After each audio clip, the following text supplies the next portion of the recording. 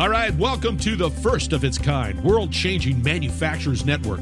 Lisa Ryan has her ears to the ground and her heart in the game. Get ongoing education and new connections right here with Lisa and the Manufacturers Network. Buckle your seat, listen, and spread the word. Here's Lisa. Hey, it's Lisa Ryan from the Manufacturers Network podcast. I'm here with Laura Timbrook. Laura is a well-being strategist, and she's also a fellow podcaster. She is the host of the Manufacturing Wellness podcast. So, Laura, welcome to the show. Awesome. Thank you so much for having me. I know we've had several conversations over the last couple months. Not only was I on your podcast, but you were in my summit and focusing on why wellness is so important to manufacturers. So before we get there, let's learn all about you. What actually led you to not only focusing on wellness, but then bringing it into manufacturing as your point of focus? Yeah, so for me, I actually come from a 15-year of a management level leadership background, and I transitioned into corporate wellness coaching. And I did that for about another 8 years. And what I really found out is that my favorite clients were manufacturers. So instead of just focusing on all corporate and all industries, I niched down into manufacturing. And it's been such an adventure. You know, I love when I leave a manufacturing facilities and my cheeks hurt because I've been smiling and laughing all day. And that was one of the reasons where I really wanted to focus on their workforce because, you know, there was a lot of work to be done. A lot of times, often the employees just felt like they were left out, that the wellness approaches didn't work for them in their unique lifestyle. And quite frankly, I'm a big believer that healthy is for everybody. And I really just focused on manufacturing and I love doing it. So share with us some of the reasons why. Why hasn't this been a focus in manufacturing in the past, and why is it even more important today? Yeah, so I think it hasn't really been a focus in manufacturing is because we take that that burly approach, like I'm tough enough approach, and we don't realize how much our bodies start breaking down. And then when they start breaking down, we just power through it. And those that don't power through it, they're considered weak. And that's not really how we need that to work. We need to make sure that we're building our employees up. And really, in the last 2 years, we have seen that wellness has come up in manufacturing, especially the small to mid levels. I mean, you know, your big companies like GE and your large manufacturers, they got wellness. They have those fancy wellness programs, but the small to mid-size don't. And now they're starting to realize now more than ever, especially with COVID, how important taking care of our heart disease, diabetes, high blood pressure, how important that really is, because that really decided through this whole pandemic if you were going to get COVID and how bad you were going to get it. We know comorbidities really played a huge factor in COVID. Right. And I know that just really addressing that issue from a small and medium manufacturer, because I can't tell you how many of my clients that I've talked to that their wellness, their employees get sick, they go to the emergency room. It's like they don't even think about, they don't have a primary care physician. It hasn't been something that's really been brought up at all in their careers. And when you look at some of the expenses that go along with that, if you can start with that foundational wellness and get employees in the habit, then they're bringing those healthier habits home and they know where they are from a point of wellness instead of just going and sitting for 4 hours in the emergency room, which number one is a pain. Number two is going to cost that company a lot of money. And in the long run, it's not effective. So what are some of the foundational ways that you start, or to give manufacturers some of those ways that they can get started? We've all seen that iceberg picture where you have the top of the iceberg and that's all your like health fairs, your doctor's appointments, your fitness. That's like the top of the iceberg. But the bottom of the iceberg is where wellness really takes hold. And that's with relationships and purpose. You know, we forget how much those relationships affect our overall well-being. Just think about having good relationships with your job and your family, how it makes you feel overall. You're more likely that when you're sick, you're going to go to the doctor. You feel better about yourself when you're in that, you know, happy state. So really what we want to do is we want to take a broad look at it. So first things we want to do is start with the employees first. We want to make sure they have the health benefits that they need.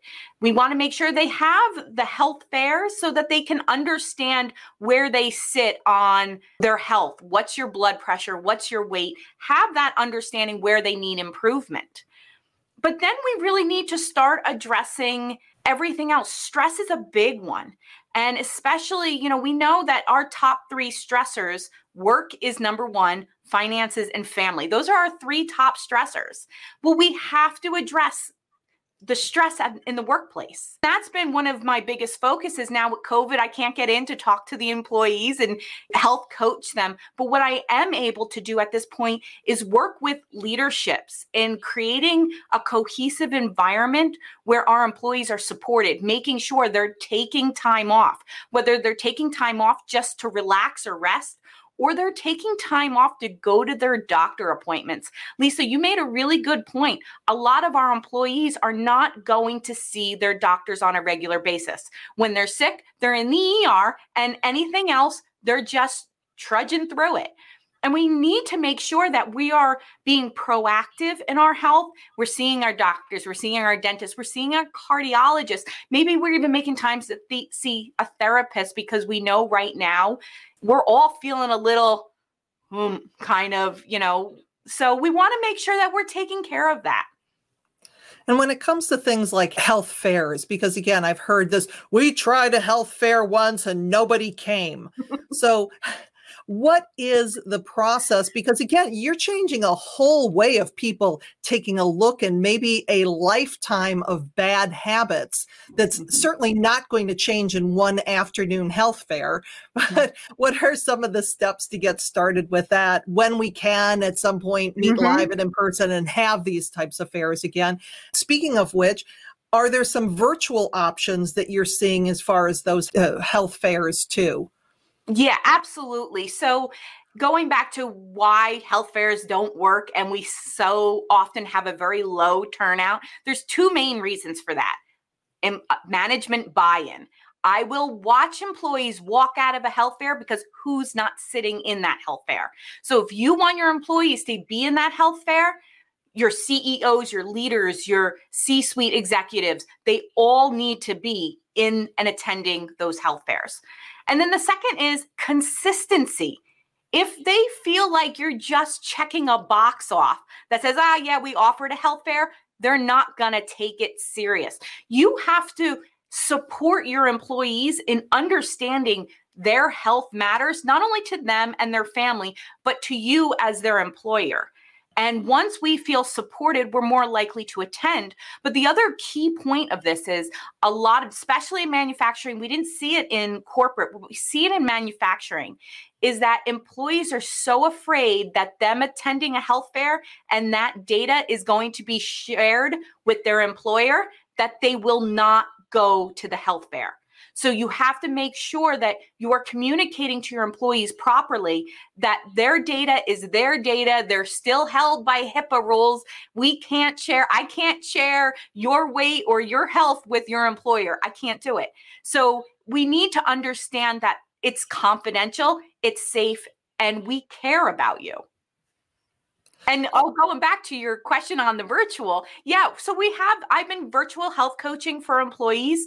So if we do a lot of virtual health biometrics where they can go to local doctors, local labs and get stuff done, and then they can meet with me for their results. One of the big things with the health fair is not only do you want to give your employees the information on, their biometrics, but you want to lead them down the path that they can make improvements. A lot of times health fairs, They just give you your blood pressure. They just give you all that, and then they send you on your way. You need somebody to come in, whether it's a nurse, it's a board certified health coach, a nutritionist, a dietitian, somebody that can help guide them to make those changes and doing it practical. That was one of the big things I saw with manufacturing, is that what worked in corporate didn't work with the manufacturing workforce. The people you bring in have to make sure they understand the unique lifestyles of shift work, of, what they're going to be eating. Because let me tell you, corporate would go out to lunch at Baja Fresh. Right. Manufacturing is packing lunches, and you have to let them know what to pack that's cost effective.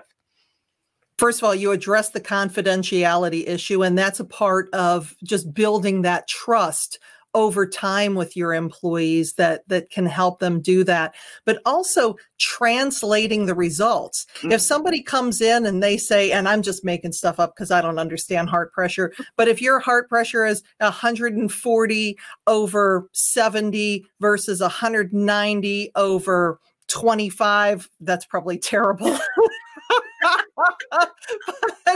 but not knowing, unless somebody says, ooh, that's a little high, or that's normal, that person may have no idea, well, what is normal? What is for somebody that has primarily a sedentary job, or they're not doing a whole lot, or they're doing those repetitive motions. So taking into effect what they're doing, and also giving them some strategies that they can incorporate through the day. So why don't you share some happy stories, maybe some before and afters of specific clients you worked with, specific companies that you worked with, when they changed and they started focusing on wellness for their plant? Oh, absolutely. So, there was one specific one that always comes to mind when we talk about what they did. They had health events every single month. I have had, the first time I was brought into this, there was this one woman, and she drank a lot of Mountain Dew, like several cans of regular Mountain Dew a day. And she didn't work out, and she didn't care to make a single health change. She wanted nothing to do with it. Fast forward 2 years later, she is down to one diet Mountain Dew a day. And this is huge for her. She's kickboxing 4 days a week. She lost weight. And you know what the most amazing thing out of all of this was? She was set to retire, and she didn't, because she felt so good and she enjoyed her job. She said for the first time, and I think she was there for like 30 or 40 years, she actually felt like her management, her organization cared about her. And she's like, well, what am I going to do? Just sit home? I might as well come in here and have fun. To her, it was fun. She enjoyed it. So it's such a broad changes that we can make that affects everything from single health of a person to our entire organization. Imagine not having your employees wanting to leave. And not only that, but she actually brought her daughter in to work for the organization. So now you're attracting new generations. And, when we talk about that, we know manufacturing, we're kind of aging out of our workforce. Right. And when we talk about the millennial and the Gen Zs, they want wellness. This is huge. Family, wellness, and purpose are their top three. So if we are focusing as wellness on manufacturing and showing them purpose, we know jobs in manufacturing have a huge purpose. Hey, we saw it with the whole toilet paper shortage. Suddenly those working on our toilet paper plants were our heroes, right? And, there's a huge purpose to manufacturing. We have the perfect scenario of attracting these younger generations coming in if we set ourselves up correctly. So what about from a cost standpoint? Because I know you can go the gamut when it comes to implementing programs into your facility. So without spending a gazillion dollars to bring in all the high tech equipment and stuff, what can a small or medium-sized manufacturer do that doesn't necessarily break the budget? Absolutely. So the first thing you want to do is talk with your employees. What do they want? We can spend hundreds of thousands of dollars bringing in experts and fancy devices, but if your employees don't want that, why waste the money? have an understanding of what your employees want or what they really feel like they need. The second thing is talk to your insurance broker. Find out about wellness dollars. This is key because there is money available in a lot of your health benefits that actually will pay for experts like me to come in. So it's no money out of your pocket. But then once you have an understanding what your budget is, what your employees want, then that's when we start bringing in the health fairs. We want to bring in the health fairs because we need to understand that baseline. But a lot of times health fairs right off the bat, you're not going to have a large turnout. But we need to be consistent with them, letting them know. And then you can bring in experts like myself that will help coach your employees to make sustainable, healthy changes. A lot of times we go way off the deep end and we don't sustain with those diet plans. So we want something that's sustainable, but it's really about understanding your workforce, what they need, and what you have available. Because especially for small to mid-size, starting off with like your own employee level gym isn't going to work out, but maybe you can team up with a local gym in the area that can offer benefits for them as well. Yeah, there you go. Well, let's take it back to Mountain Dew woman. So she came in, she wanted nothing to do with it. She was close to retiring. She was just that really healthy lifestyle, not working out, drinking all of that pop or soda, depending on what part of the country you're in. So what was the first step to get her to buy in, to get someone like her to reconsider their view of wellness before that? Yeah, absolutely. So for her, it was seeing the numbers on a piece of paper and really understanding where she was. She actually had pre-diabetic numbers and she had family history of diabetes. So that was key when she had those numbers and seeing that in place and knowing that that's an issue. But when I was coaching her, one of the things I actually asked her was, what would happen if you didn't make the health changes? Like what in 5 years would your health look like? And that picture scared her. And not right away, because she had to think about it a little bit. But then as she thought about it, and we started with one simple health change, and maybe it was swapping out one of those waters for a flavored seltzer water. And just making small changes. You know, she often thought of exercising, that she had to like go into the gym and do all these things, or she was going to be in a yoga class. You're not going to be in a yoga class. So she tried a bunch of classes and found out kickboxing was her thing. So you really want small, sustainable steps. You know, you don't want to take all her soda right off the table right away, because that's not sustainable. She will never last. But small changes, and that's really what happens when we talk about it from an individual standpoint. But the bigger thing for her was knowing that her employer was supporting her. And every month having myself or somebody else come in and just continue that conversation with her. It wasn't just a one conversation and then you leave. Well, Laura, I know that you do lots of services for manufacturers in the wellness area. So share a little bit about how you work with your clients and what's the best way to get in touch with you. The way I work with them is we work on a couple different approaches. We can work on the individual approach, which is addressing employee health fairs, working with those employees one-on-one or in a group format. Then we can work with leadership, having leadership understanding that work-life harmony and how they can integrate wellness as part of a leadership approach. Then, of course, we have the larger organization where it gets everybody on the same page and we start implementing that wellness culture. And that's really, you know, when we're dealing with that holistic thing, you want that wellness spread across your entire organization. But you're not going to start there. You're going to start in baby steps. So the simplest way to get a hold of me is to go to lauratimbrook.com. And my podcast information is on there. You can get in touch with me. We can have a conversation just about how to start strategizing your employee wellness approach. Well, Laura, it has been an absolute pleasure to have you on the show. So thanks for being here. Thank you so much for having me. You're very welcome. I'm Lisa Ryan, and this is the Manufacturers Network podcast. We'll see you next time. Thanks for listening. Hey, do me a favor. If you like what you've heard, please subscribe and give us a 5-star rating. Also, feel free to share the podcast with your friends and colleagues so we can grow the network and connect more fantastic folks just like you. You can either go to the website at manufacturers-network.com or share the podcast on your LinkedIn, Facebook, Twitter, Instagram, or wherever you and your industry friends hang out. The bigger and faster we grow this network, the stronger and deeper community we will have. I appreciate you. Thank you.